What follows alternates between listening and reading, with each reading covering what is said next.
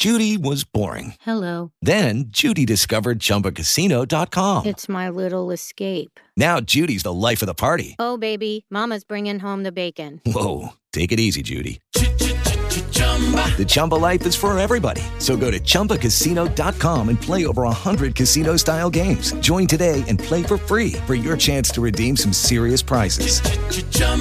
ChumbaCasino.com. No purchase necessary. Void where prohibited by law. 18 plus terms and conditions apply. See website for details. With Lucky Land Slots, you can get lucky just about anywhere. Dearly beloved, we are gathered here today to... Has anyone seen the bride and groom? Sorry, we're here. We were getting lucky in the limo and we lost track of time. No, Lucky Land Casino, with cash prizes that add up quicker than a guest registry. In that case, I pronounce you lucky. Play for free at LuckyLandSlots.com. Daily bonuses are waiting. No purchase necessary. Void where prohibited by law. 18 plus. Terms and conditions apply. See website for details.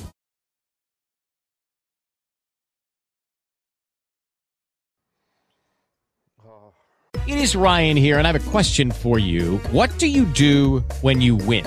Like, are you a fist pumper, a woohooer, a hand clapper, a high fiver? I kind of like the high five, but if you want to hone in on those winning moves, check out Chumba Casino. At ChumbaCasino.com, choose from hundreds of social casino-style games for your chance to redeem serious cash prizes. There are new game releases weekly, plus free daily bonuses, so don't wait. Start having the most fun ever at ChumbaCasino.com. No purchase necessary. VGW. Void where prohibited by law. See terms and conditions. 18 plus. Judy was boring. Hello. Then Judy discovered ChumbaCasino.com. It's my little escape. Now Judy's the life of the party. Oh, baby, mama's bringing home the bacon. Whoa, take it easy, Judy. The Chumba life is for everybody. So go to ChumbaCasino.com and play over 100 casino-style games. Join today and play for free for your chance to redeem some serious prizes.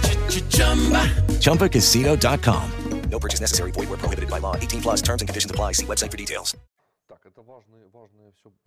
All right, these are important words, but I'm also curious in the alternative. This story with the Global Peace Summit, I want to clarify, do I understand it right that it will be some sort of a slow boiling platform where nothing will be accelerated because it was announced? It is a slow initiative and nobody is rushing to realize it in the next few months. I think, Nikolai, these will be behind the doors negotiations, and it'll be that will result in where we go and how fast. We now have a good chance to sober up, because if American aid will be dripping in the current fashion, we'll probably run out of shells by early autumn, and missiles as well. And then we'll likely become very agreeable, and we'll try to slow down the war and start negotiations or figure something out.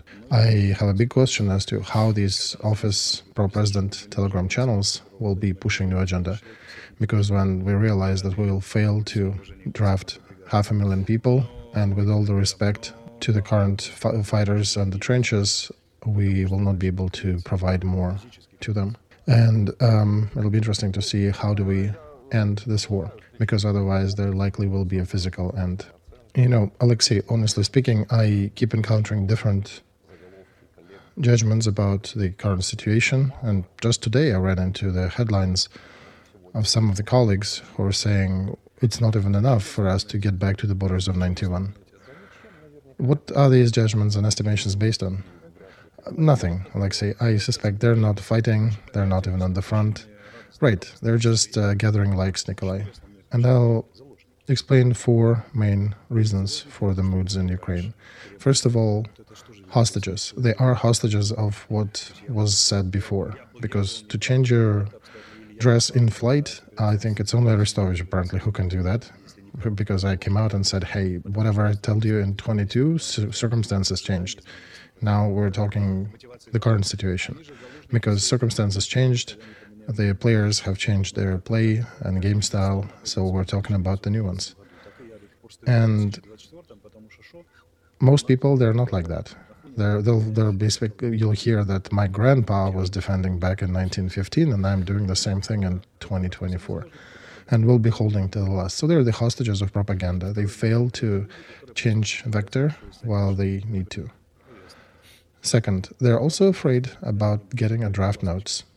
And in a couple days, they will likely find themselves near Lastishkina or Arlova or near Avdiivka. And they're also, to say the least, not ready for that eventuality. Because there are a lot of them, especially in the journalists and other places, who were supposedly drafted, but they're not. They're in the restaurants. They're supposedly on the front, according to papers, but they're in Kiev and they're having lunches and all. So they're afraid that if they will start writing about the real events, their fake service will turn into a real one. And there are a lot of scandals already. Oh, this blogger apparently is in service already. He's supposedly with the Ukraine Defense Forces, but he was not seen there for half a year already. And he's writing it from some nice and warm place. And there are other guys who are just earning money on this and who are making money on YouTube and likes and the rest. And then there is a fourth category, whom I like the most. These are the ones who are rushing my Instagram very often and leave their traces saying, Alexei, you are such a wonderful man in 22. We even made a mistake to believe you back then. And now you're a snotty, teary girl who doesn't know what to do about this problem. Me, a very fragile girl, unlike you, I am for the borders of 91 and even further will take Vladivostok 2 weeks later. And, my friends, my pals check these some of these statements and people who are making them. And look, she is in Vancouver. And then the Instagram is full of, hey, we are in a nightclub, we are on a yacht, we are on a special party. And here's the difference. I'm on my yacht eating nice dinner when I'm telling you, hey, we need to rethink everything. We need to get our shit together and start fighting like we mean it. And they just don't care. They eat and enjoy the lifestyle, and they're basically saying everything will be fine. I'm suggesting these people who post that stuff should talk to our military. They'll tell them about the shells, about the tanks, about the juxtaposition and real power of both sides. Perhaps read deep state publications who do great work publishing and updating things weekly. They're leaving a lot of recently notes about our troops withdrawing from here, from there, enemy occupying that village and that village, while all of a sudden our troops are withdrawing and retreating. They're less brave? No. They have nothing to fight with, and there's nothing in the short perspective coming to help them. So you can be talking about the borders of 91 or Vladivostok, but this is deceiving your expectations. That will be broken in a very harmful way. And those people who are setting up the plank that high, they're setting a time bomb when reality will catch up with all. And reality is likely to catch up very fast, in about 2 to 3 months. And if there'll be a little more drip coming from the United States, then maybe in autumn. And when we slam our face into the wall of reality, and people will be in the most difficult shock, post-traumatic shock, when they'll figure out that after reading all that in the Telegram channels and having written all the patriotic posts, they discover that most of that stuff was a lie for which they paid with their destroyed homes, destroyed economy, and perspective of fleeing the country as a crisis of losing it looms over. Then those who built up these expectations will be the ones to blame. I did create expectations back in 22, but it was a different situation. When Putin made certain decisions and strategic decisions in Russia, we had time to make our decisions. Our partners had time to support us to the degree we needed. But when the situation changed, I started talking the truth. I've been doing that for quite a while, and I'm getting my share of issues related to that. But I know that our conversations are not directed at the likes for tonight. They are directed at the autumn, when we'll smash our face in the wall. And when we'll get up from the ground and we'll be dripping blood from ears, eyes, nose, and we'll start to understand that very soon there is a final fight, somewhere in 2028 or 2032, where nobody will be helping us much, and we will not be able to pull it through on our own. When people, and if they realize that, that's when it will be interesting. When the West will likely fold under the nuclear threat by Russia, and I give you 100% they will fold, that's when everything will be serious. And until then, yeah, of course, we can shout that we are fighting for the borders of 91, we're not retreating, we're advancing. All right, then go fight to Lastishkina, support our troops there, or at least talk to people who are doing it about your victories in these conditions. Right, Alexei, we are actually supporting our defense forces every stream, and we are supporting personal requests from different detachments and troops and companies. So today you can support 132nd Intelligence Battalion, that reconnaissance battalion that is serving in Zaporozhye region. We do not touch these monies. We, by the way, already gathered money for their vehicle. That one was destroyed because they're very active and they're in one of the hottest spots in the south, in Zaporozhye. So please, they need money for a new vehicle, because vehicle means more ammo coming to them on time, means wounded people being evacuated timely to save their lives. That's how your money can help our fighters to continue. 100%. All right, about the heightened expectations and that swing that our society is on. This week is some sort of the biggest swing between two different viewpoints, between the most optimistic and most pessimistic. And I'm reading BBC here that United States are prognosticating that by the end of March, the lack of munitions with Ukraine military might become catastrophic. About that, on the conditions of anonymity, two American high-level bureaucrats have reported. If the Congress will not take and will not adopt the package to help Ukraine, it will be likely very difficult in the next 2 months. The third interviewee said that it's difficult to prognosticate when the situation will change, but right now it's definitely at the breaking point, and it will be worsening over spring and summer. So that period that we're going into is critical.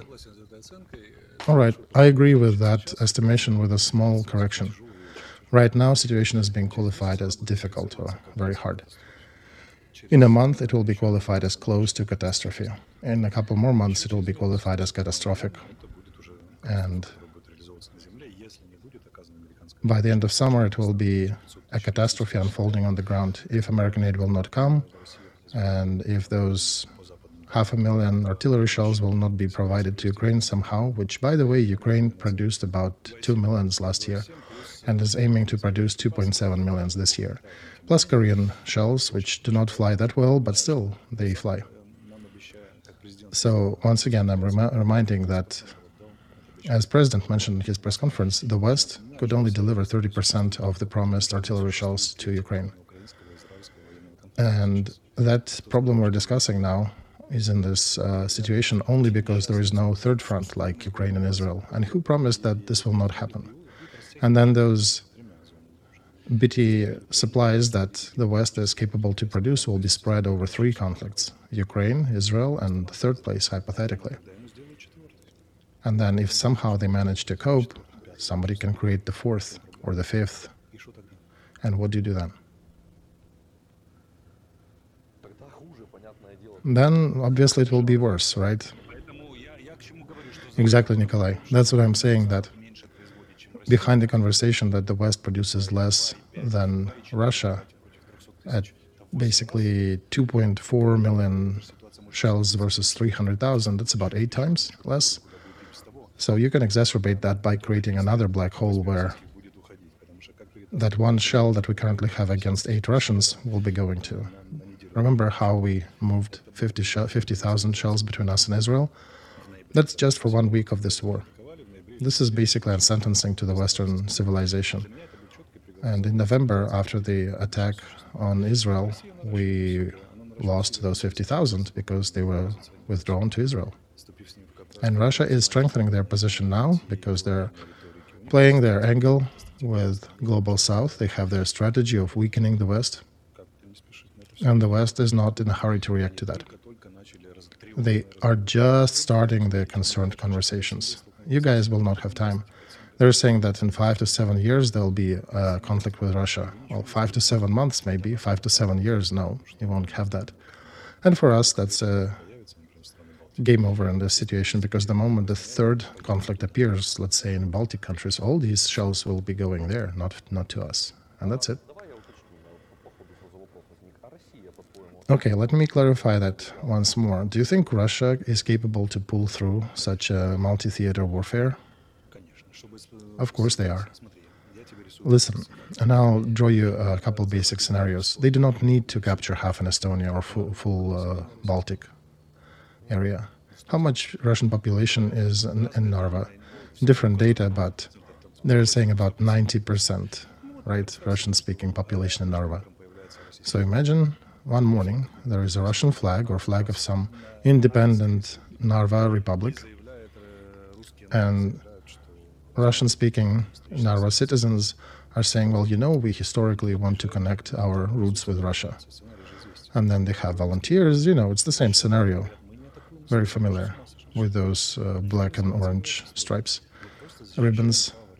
And Russia comes to the border and says, we're not fighting with Estonia, we're just defending the right of Russians to be with Russia. Even Arestovich says he's Russian, right? So, and then something happens, some explosion or some conflict, and some of these pro-Russia people in Narva get killed. And then they establish block posts and they block Estonian police or armed forces because, hey, you're killing Russians here. You're NATO scumbags who are killing us, and we always knew that that'll be this. And the crisis happens in Estonia or whichever country we pick, and the crisis ensues in NATO. No jets are shooting missiles at Estonia, nobody is breaking through Suwalki corridor. There's just a tank division on the border and probably 40,000 troops on the front, from our front drawn to the border with Estonia. Right? Not a problem. Leningrad military district together with Moscow conjointly stand by and watch closely what's happening in now Russian Narva. What NATO will be doing? Kick them out with force, and here is the political or crisis growing into military one. While they'll be figuring out, and Portuguese, Estonians, and everybody else will be figuring out, do they have to fight for Narva? And then all of a sudden, the same thing can happen in Latvia. On one of the border towns, they can raise new flags and say, we are Russians, we have a right to define where we are. So Estonia identified as a separate country and they separated from Russia, and now we, Russians who live here, want to separate from Estonia and go back to Russia. The same principle, right? Kosovo, etc. We'll do a referendum here, right? And then you have another 50,000 or even 30 on the border, just across the border. They don't even need to go into the country. There could be some jets flying, bombers flying by with, let's say, nukes aboard. In Belarus, there could be a training of some tactical groups. There is a Russian group exercising next to Suwalki corridor. And the moment that happens, or perhaps that is addressed, Pridnestrovia and Transnistria flares up and they want to join Russia again. And then Romania flares up. Why do you think there'll be rattling Baltic countries, Romania and Poland? These are the neighbors through which the arms are flowing into Ukraine. And they'll be facing a real ultimatum. And how will that mighty West react to this? They'll get the jets up in the sky and send them towards Russia. Putin might say, okay, let's go, radioactive dust, and let's see what happens. And that's it. They can create political crisis in NATO, the heaviest one that will finish this organization, or create the most difficult threat since the moment of its existence without putting any Russian soldier on their territory, by hybrid means, Estonia, Latvia, Lithuania, Transnistria, and the others. And I can draw more scenarios here. So that is a Gerasimov doctrine, right? The beginning of this hybrid warfare, and then, it's even before him, it's Lenin's doctrine. He was the inventor of this, and they're just using his strategy. Lenin lived a lot in the West, and he calculated how to break the West most effectively. Because if we're going to that discussion, this is continuation of the Westphal peace agreements. There was an interesting principle there after all the religious warfare. The principle installed was, who's the duke? He is the installing the belief. As the duke, so is the belief.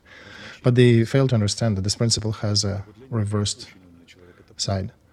That now the belief and religion is not important. The power is important. Lenin understood that from the power point of view, and he posted that in terms of power. And they basically said any matter should be addressed from the political angle, starting with strikes on the factory and working with working people, working class, proletariat.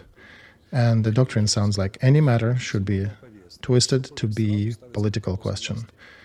Be it ecological, Greta Thunberg, ecological in terms of Green Party, right? Or LGBT, again, goes into politics.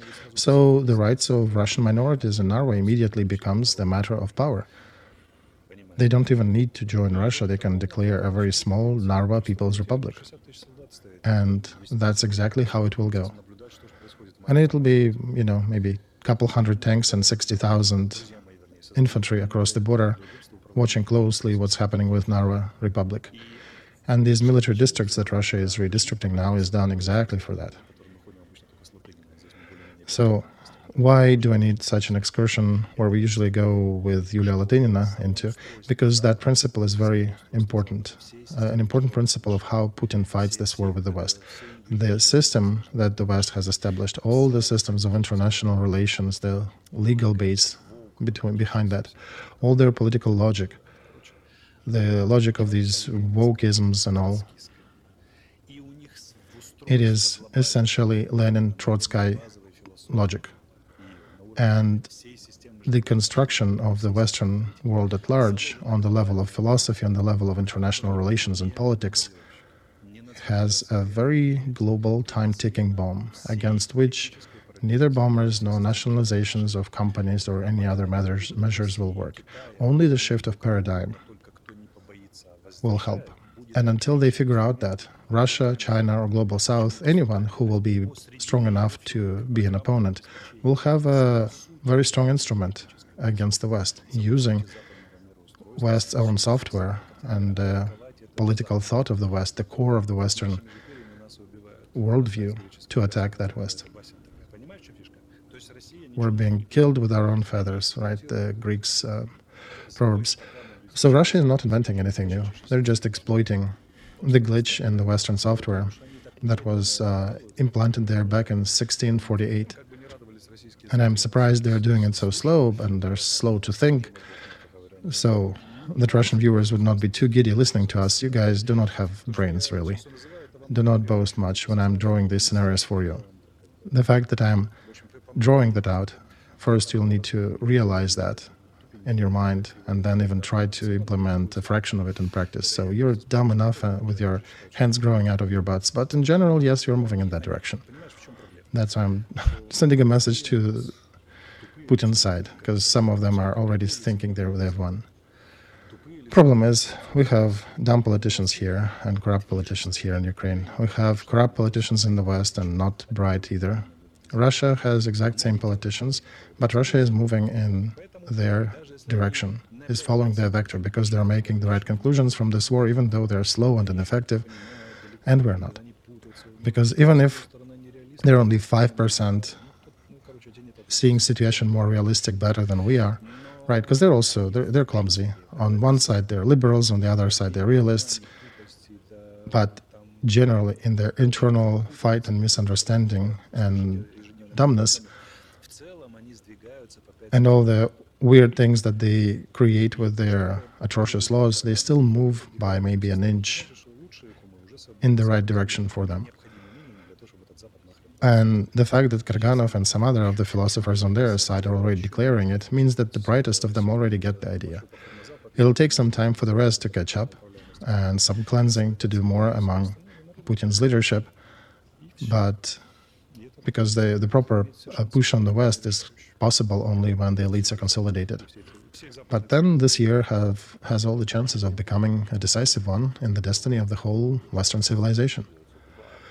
So you're looking at the externalities and making these conclusions, right?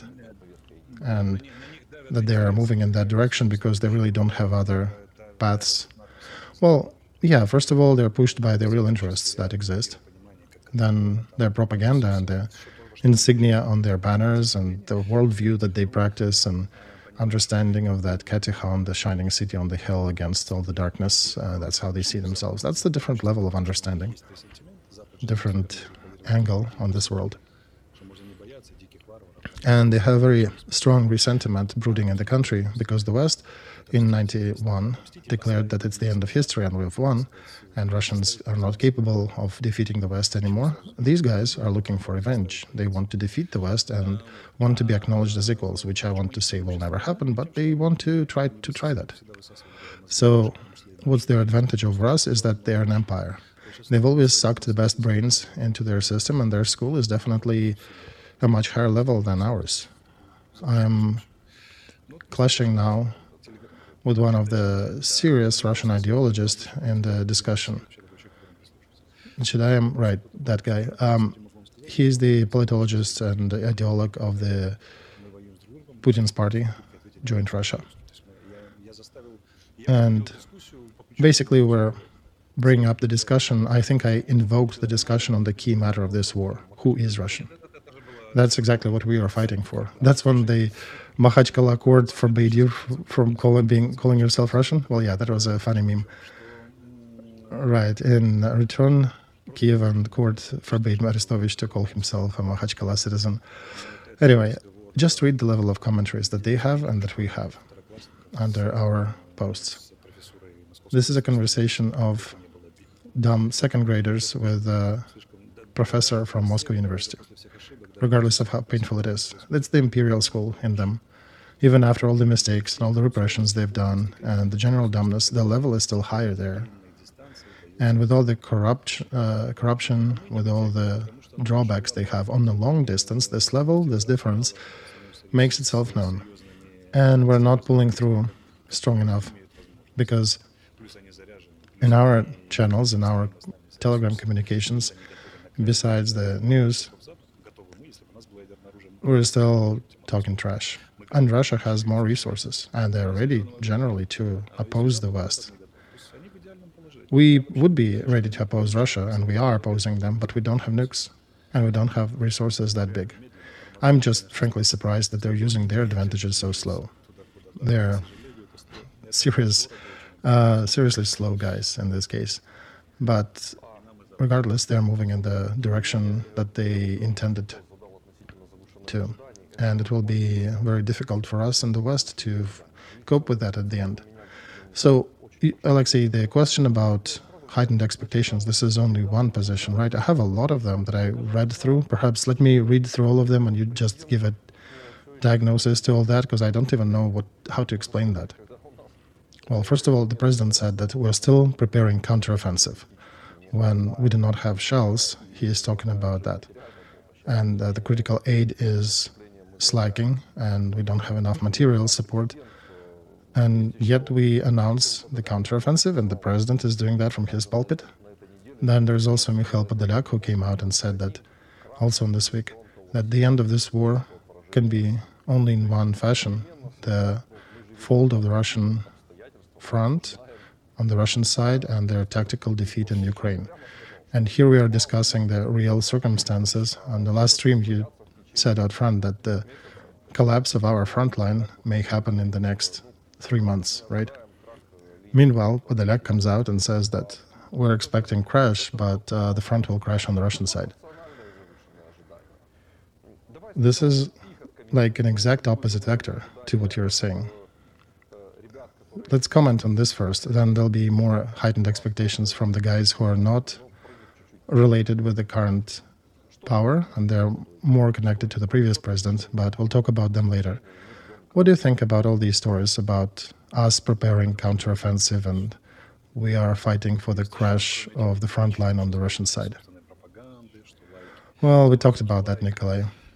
Besides these reasons that we talked, that we are the hostages of our own propaganda and likes, and incapable of stating the truth because we'll have to answer questions. How did we bring it to that point? There is also an eternal carrot that is being dangling in front of us by the West. For example, Johnson's statement when he visited Kiev on the 9th of April in 2022. He said, we're 1,000% going to be with you. Not 100, 1,000%. And I brought 120 armored vehicles. All right, that will be enough equipment for one brigade. In the biggest warfare in Europe, these vehicles will likely be destroyed in about a month of fighting the war. Anything else? Did you bring anything else for us? What else is about 1,000%? But our people at large become very happy and don't look into details. Then Rishi Sunak comes in and says, yeah, we're always with you. We'll be with you to the end. And our people are saying, well, then we'll probably be able to organize the counteroffensive. But then Scholz comes out and says, well, we will not transfer Taurus missiles to Ukraine because this will mean a war with Russia. Because Russians said that if Taurus will be given to Ukraine, then Ukraine will likely destroy Crimean Bridge, and Russia promised that they will start shooting up some Germany targets. So where is German resolve that NATO will be protecting them? Here's an ultimatum, right? We talked about ultimatum. People who don't believe in nuclear ultimatum and the West will bend, facing it, today Germany gave up to Russian Federation when facing the ghostly threat that it will have certain conventional, not even nuclear, but conventional weapons threat to Germany if they transfer several dozen of these missiles to Ukraine. And this is the country of NATO, a key country of European Union, for which defense the whole NATO should come out after such an ultimatum. Imagine during Reagan times if Soviet Union would put an ultimatum to Germany. NATO would come out, Reagan would come out and say, okay, we're preparing a nuclear hit on Russia. Perhaps Trump could have done that these days if that wasn't his interests, but nobody else really. Germany recently folded, being faced not even with a nuclear ultimatum, but just some ghostly threat of using cruise missiles at German factories.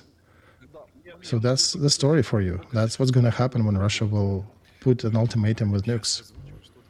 And I can only feel for Mikhail Podolyak who will have to come out and then say something else about counteroffensive in 2025. Well, if Germany maybe gives us all their weapons, perhaps we can do something. Otherwise, I don't see how we can do it. Listen, I don't understand, Alexei, why do they have to say that? Nobody is forcing them to make these statements, right? They are the politicians in Ukraine. Well, it's a simple thing. They are being dangled a carrot, and they're dangling a carrot in front of their people, because if they stop doing it, then people for a couple of weeks will be going through a severe hangover, but then they'll pose the question, wait, if there is no counteroffensive and we're just defending and slowly retreating, where is the whole story going? And what is the statement about counteroffensive? It basically tells that, okay, yeah, we're withdrawing now, but we'll take it back. All these statements that, yeah, we've lost Avdiivka, but we'll take it back for sure. And that then people continue drinking beer and saying, oh, okay, we'll take it back, no biggie. But if you make a statement that we will not take it back, or in the next couple dozen years we will not be able to take it, that's a whole other conversation. So to avoid this conversation, they are engaged in direct deceiving of their people with these patriotic slogans.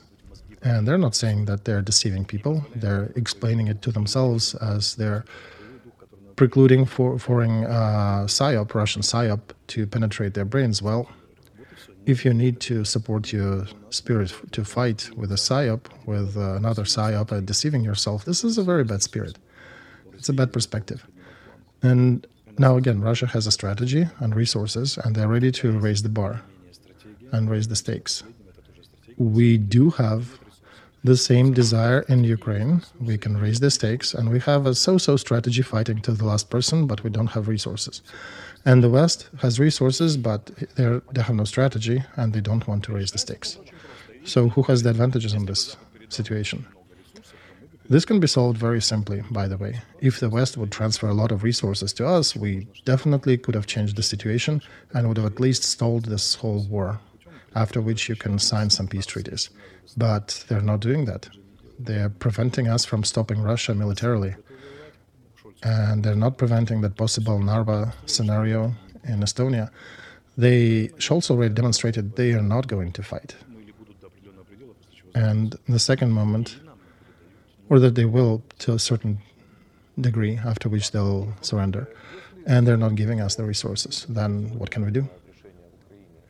All right, so again, if you look at the people who are making decisions today in Ukraine, understandably why they're making these decisions, perhaps it's their only strategy for them to survive as political power and save their positions, then I do not understand why people supporting a previous president are doing the same thing. Goncharenko, our congressman, in his interview to CNN, if United States will ever need soldiers in other wars who will be standing with them shoulder to shoulder in the same trench in Tehran, I don't think many nations are ready for that. Ukrainians are ready. We Ukrainians are ready to fight shoulder to shoulder with United States in the trenches near Tehran, North Korea, or China. We do not care where.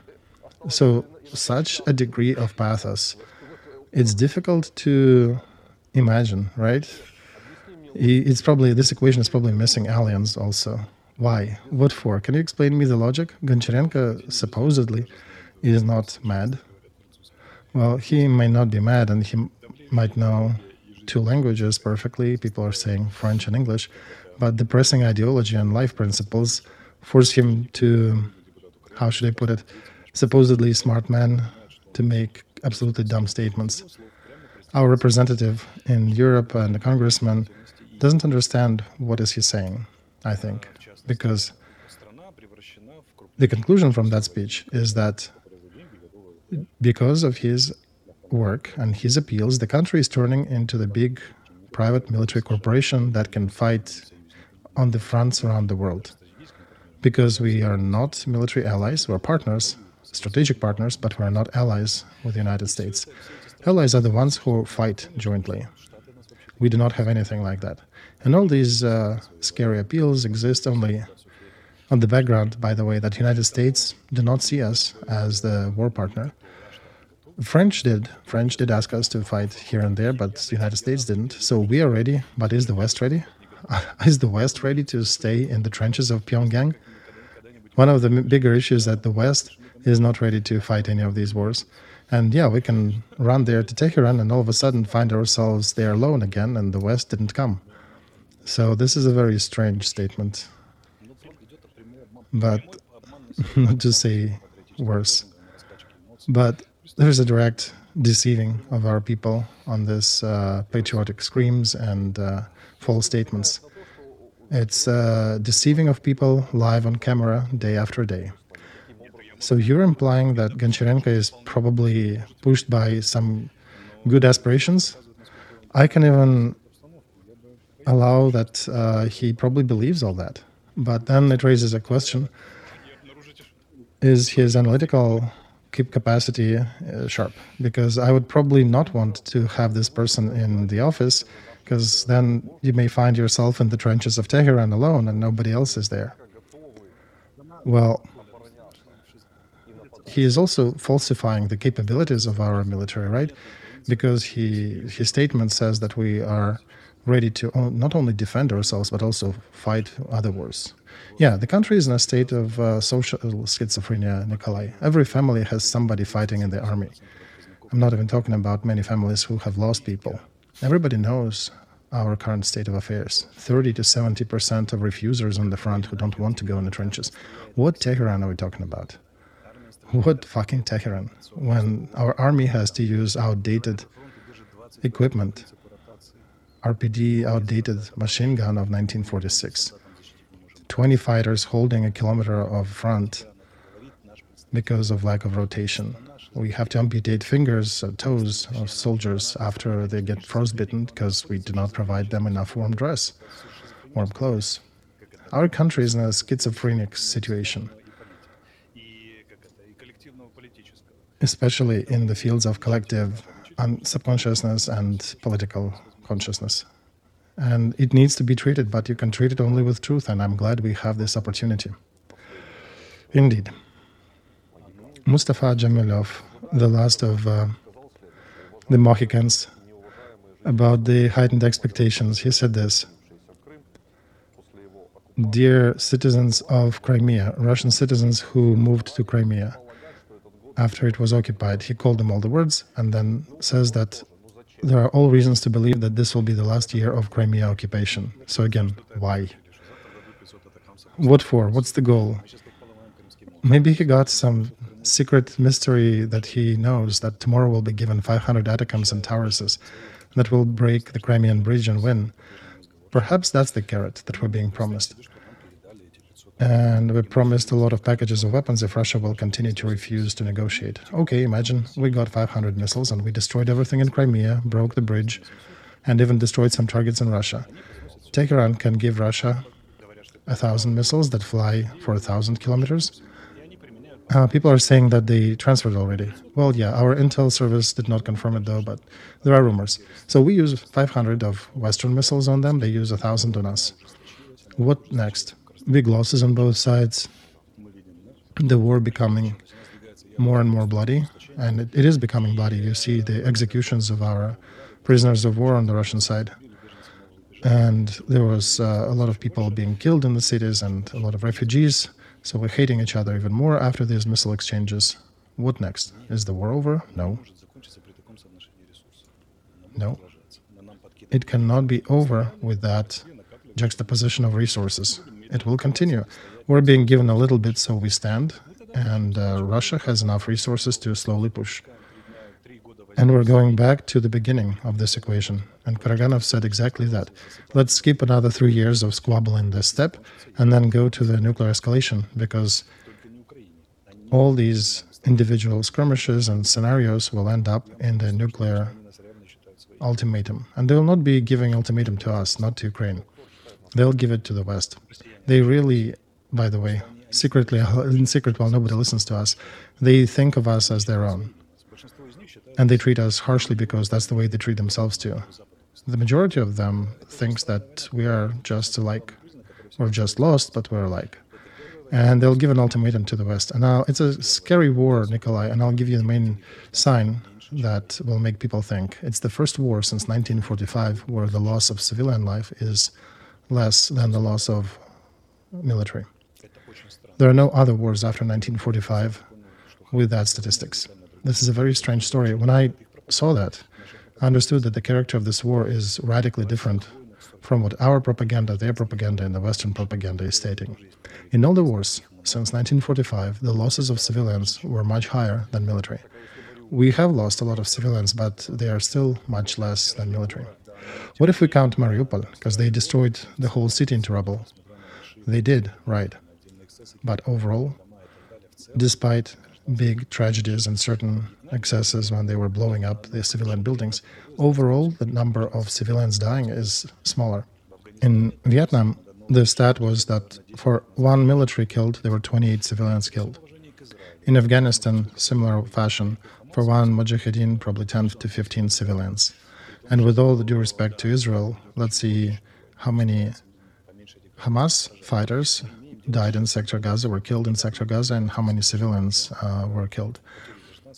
And that given that Israel is really being careful about how to do that. And we have a military paradox here. Despite all the tortures, executions, rapes, and prisons, and destroyed Mariupol, overall, if you take overall stats, the losses of civilian life is much smaller than the military number. How did that happen? I don't know. I don't quite agree with the estimation that Russia is preserving civilians. Overall, they do, Nikolai, just by numbers. You take the top losses on Mariupol, 125,000, right, plus 25 or 30,000 dead in other locations, 150,000, right, over 2 years of war. Look at the losses in the Sector Gaza after 4 months of war. And look at the numbers of Hamas fighters killed versus the numbers of civilian lives. Just the ratio, not the absolute numbers, but 1 to how many. And I've studied the history of war and conflicts, I want to say. Vietnam, a real number. For one killed northern Vietnamese or partisan, it was about 20-something civilians Korea, don't quite remember, but same proportion. Civilians are dying more than military. Much more. It's times more than military. Not just 125,000 for 100,000, but times that. And this war, and I'm not trying to whitewash Russians, I'm just trying to bring in interesting statistics that I discovered that needs to be understood, because it does change the character of war and how we think about it. We are destroying fewer of their civilians, right? There are people dying in Belgrade and other places, but very few. None of the sides went for destruction of civilians just for the heck of it, right? Mariupol is probably the biggest tragedy, but this is the only tragedy of that scale. There were no other tragedies repeated like that.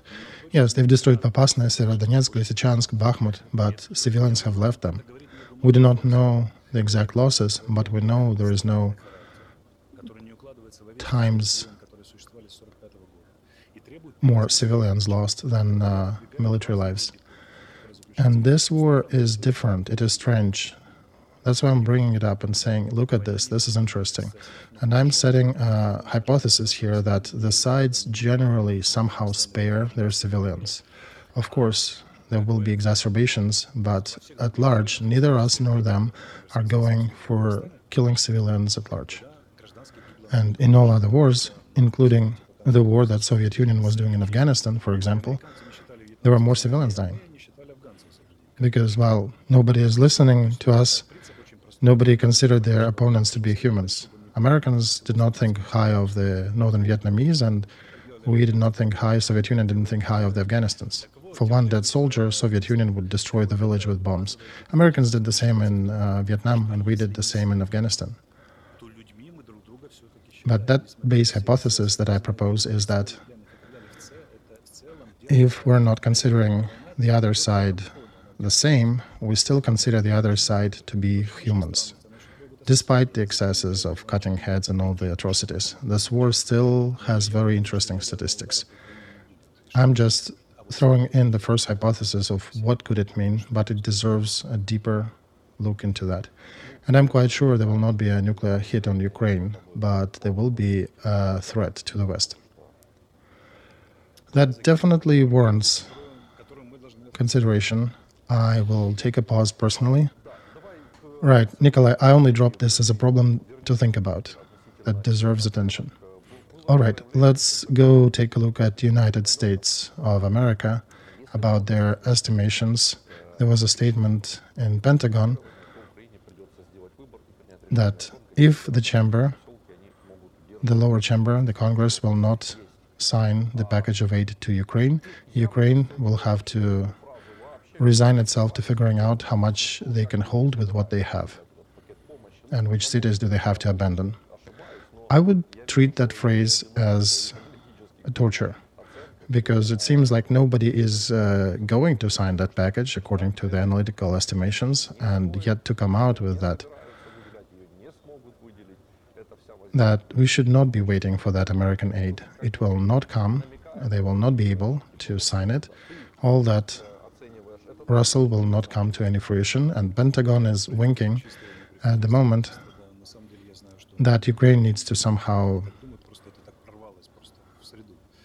still consider that this aid may come. Yeah, I do think this is a sort of a torture.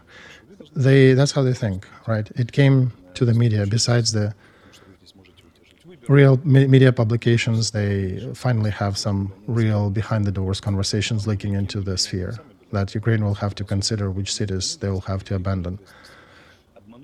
They deceived us, indeed, and they left us standing there alone, and they threw us to fight for the goals that they declared, but they don't want to, like NATO unity or European unity. What unity are we talking about when Germany is folding under Russian pressure on Tauruses? And now it's the usual, we have no money, but you hold on and make a decision where you'll hold the front line where you can. The concessions are inevitable, what they say. They're not going to do anything about that. And how do our statements look on that background? Well, our statements by President and his office that we'll get the aid and we'll get to the borders of 91, we'll go into counteroffensive, right? Right, Alexei, will counteroffensive, will collapse Russian front, will deoccupy Crimea, right? Very not sober statements, I would say. Liberal politics. Ukraine is operating in the liberal paradigm, and liberal paradigm implies a lot of fiery speeches about freedoms, rights, honesty, transparency, but there is an interesting drawback. It doesn't have any goal. There's no end goal with the liberal politics. They cannot set the question of goals and purposes because the final goal of liberal politics, at the core of what they're declaring, the victory of everybody over everybody, of light, kindness, and justice over everything, and destruction of all the mechanisms and defending of the rights of everybody. It's like Trotskyist ideas looming over that.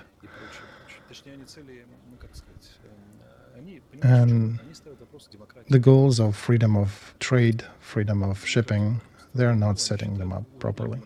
And they're basically setting the questions that they're fighting a war of democracy versus barbarianism, and they think war is an atrocity that should not be, and they're trying to get rid of war. And that's why you can hear from America very often that the war should not be. They're doing all the effort to keep the war within the frame of Ukraine or within the frame of Israel so it doesn't spill over.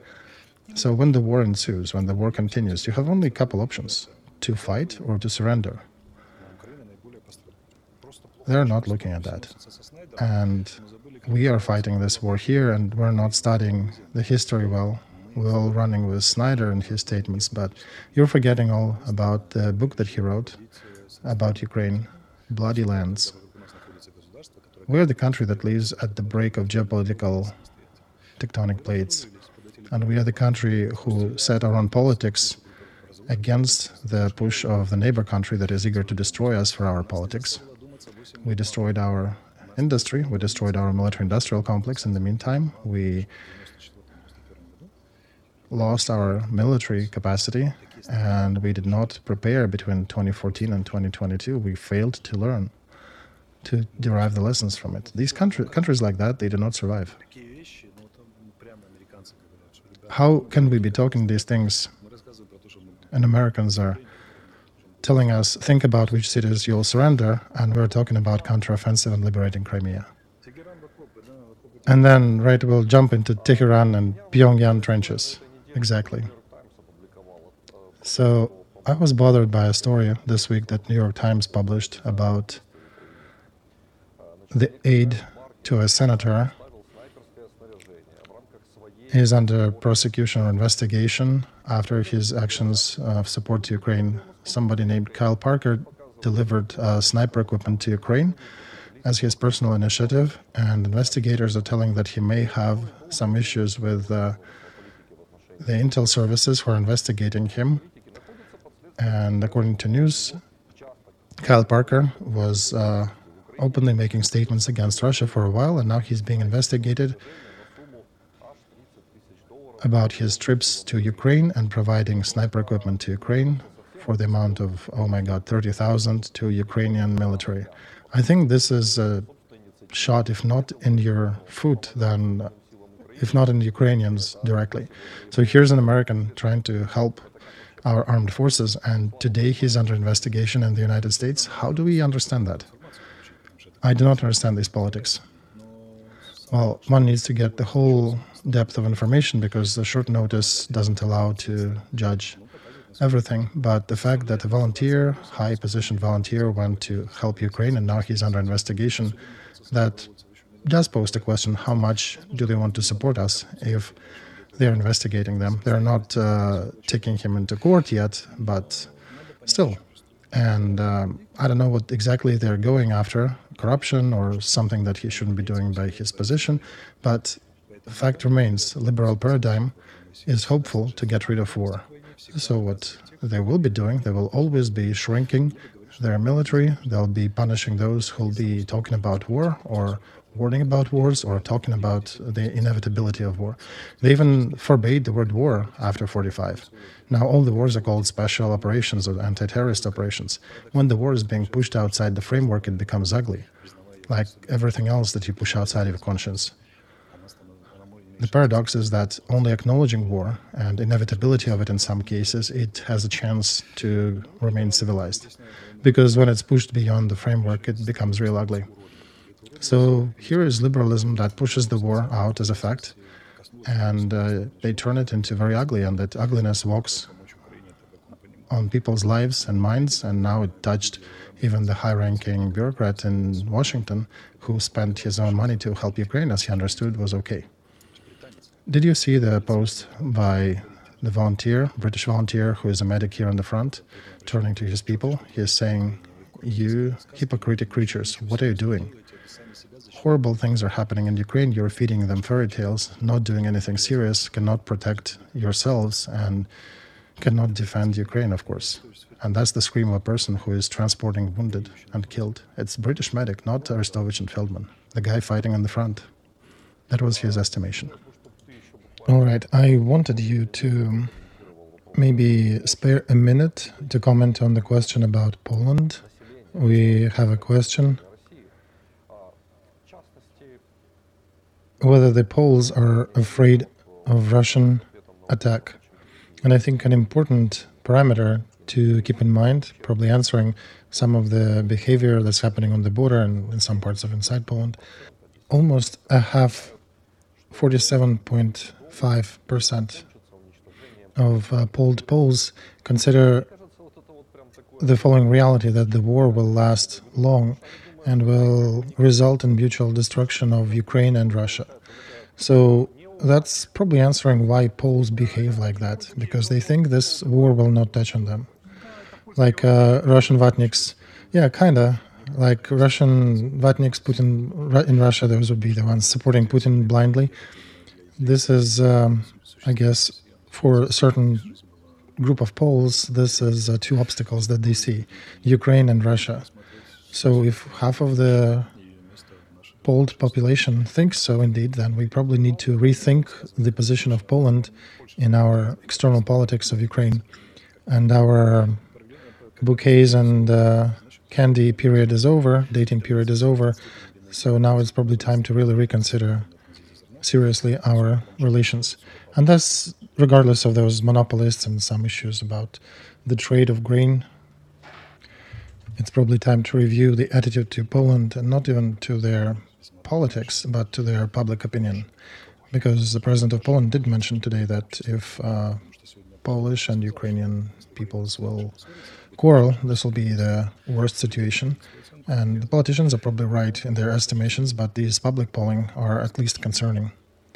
What would you advise to the politicians in Poland about this issue? What can they do to somehow calm this trend?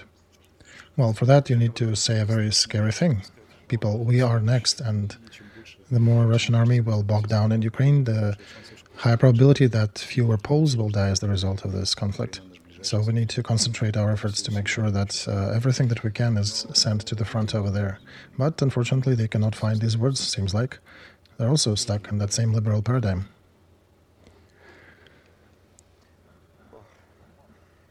We have a lot more news, Alexei, and they're about the same, roughly, plus minus.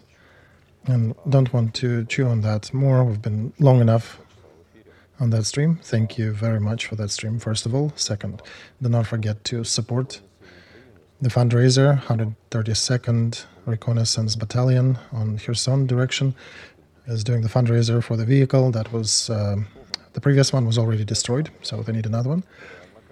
This is the real hard help you can provide at a certain part of the front that saves lives and helps us to fight. Every hryvnia, every cent, every dollar helps. And Nikolai, I want to make one more statement before we conclude. You know what bothers me? I did mention about this before, but I want to say it again. So, and it's the Poland that rubbed me wrong. We have a general dilemma. We either find ways to do the peace agreement or to really ramp everything up and go prepare for a big war. And that's what many people are saying now there as well in the West. Now Alexei Navalny was killed. May he rest in peace. On the Munich Security Conference, Yulia Navalny is being met with triumph. She picks up the banner and she's being compared to the top-level politicians. The West is carrying Yulia with like a new figure, new leader. And my question is, what are the relations between Russian opposition and Ukrainian authorities? And what is the position of the West in this regard? Because in the first approach, the first interest of Russian opposition is to stop Putin militarily or destroy him militarily at the front. Because all tasks of the Russian opposition about the beautiful Russia of the future, they can only happen or have a chance for success if Putin will be stopped or destroyed in Ukraine. Otherwise, Russian opposition has zero chances. If he wins, or at least doesn't lose, they have zero chances, period. So regardless of how brave and passionate she is, Alexei himself and his wife and the others, they only have one force that can do the major work for them. Armed Forces of Ukraine, Ukraine Defense Forces. And now we have a question. Is the West pointing or advising in that direction? Who's receiving Yulia on all the highest levels?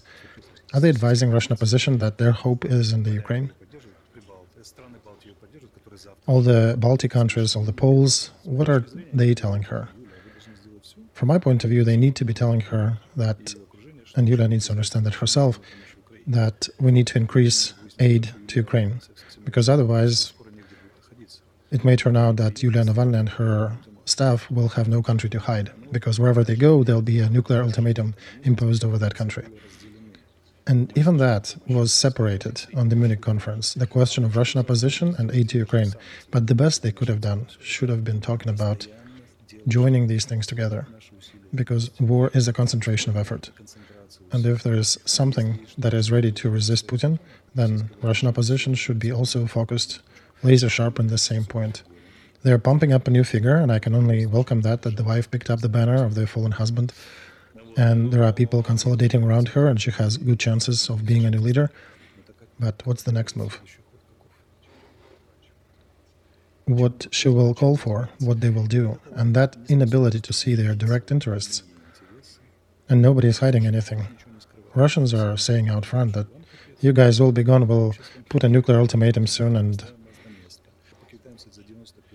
we'll get our payback for 30 years of defeat after 1991. Even that doesn't push them to make certain conclusions and take certain actions. But what I'm saying that to is that if the closest interests are not being recognized between Russian opposition and Ukraine armed forces, very direct interest, how can we get to the interests of Ukraine and Poland, which are more convoluted? How else can we find other connections that are more convoluted than that? This is just an easy example. The simple direct interests are not being recognized, and interests of the second or third tier are being recognized far less. We are just not exactly lucky. There is no Thatcher, there is no Reagan, there is just an asset of idiots with sweet liberal mantras. All right, Alexei, you stirred me here. Now, since you did touch upon Navalny, I have one more question. Kirill Budanov, our Intel Services head, military intel, he said that he confirms that Navalny died from a blood clot. What was the purpose of that? Where did he send that ball for? You know, that's the problem. Biden, before him, came out and said, we will avenge, our sanctions will be crushing, we'll respond to Navalny's situation and his murder. And one of his partners comes out, right, our head of the intel, military intel, comes out, shrugs his shoulders and said, well, yeah, he died of natural causes, big deal. How does that look in the eyes of Americans and the others? I'm still, failing to understand that, Alexei. If there is any logic, or maybe I'm not seeing it. No, I think that's inability to hold the punch when a lot of journalists are attacking you. So probably a typical discommunication. You as a journalist know how difficult it may be to hold a press conference. And It's only those people who haven't given a single interview. It's not so difficult to talk, right? It's easy to talk. It's not like fighting in the trench. And it's not like unloading the heavy sacks of something from the rail car. Well, yeah, give it a shot. Try to speak live. And I think he failed to be fast on his legs and give a proper answer, or not give an answer that probably was not warranted. But I can say that in the United States, in the official circles, it was received with a very high degree of surprise, to put it mildly. All right, on that strange note, all that strange stream, we'll wrap it up about this strange reality on this strange planet, exactly. Thank you everybody who was with us, and see you in a week. Have a quiet night. Goodbye.